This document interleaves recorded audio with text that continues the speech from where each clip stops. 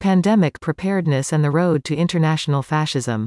Commentary. The World Health Organization's broad definition of health embraces physical, mental, and social well-being. Expressed in its 1946 Constitution alongside concepts of community participation and national sovereignty, it reflected an understanding of a world emerging from centuries of colonialist oppression and the public health industry's shameful facilitation of fascism. Health policy would be people-centered, closely tied to human rights and self-determination. The COVID-19 response has demonstrated how these ideals have been undone. Decades of increasing funding within public-private partnerships have corroded the basis of global public health.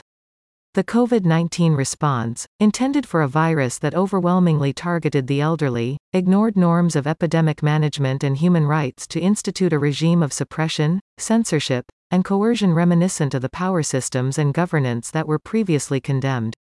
Without pausing to examine the costs, the public health industry is developing international instruments and processes that will entrench these destructive practices in international law. Public health, presented as a series of health emergencies, is being used once again to facilitate a fascist approach to societal management. The beneficiaries will be the corporations and investors whom the COVID-19 response served well.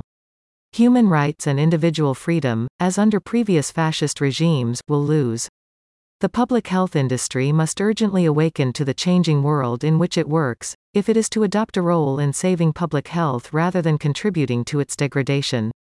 Read my entire article as published by the American Journal of Economics and Sociology, the 30th of July 2023. From the Brownstone Institute.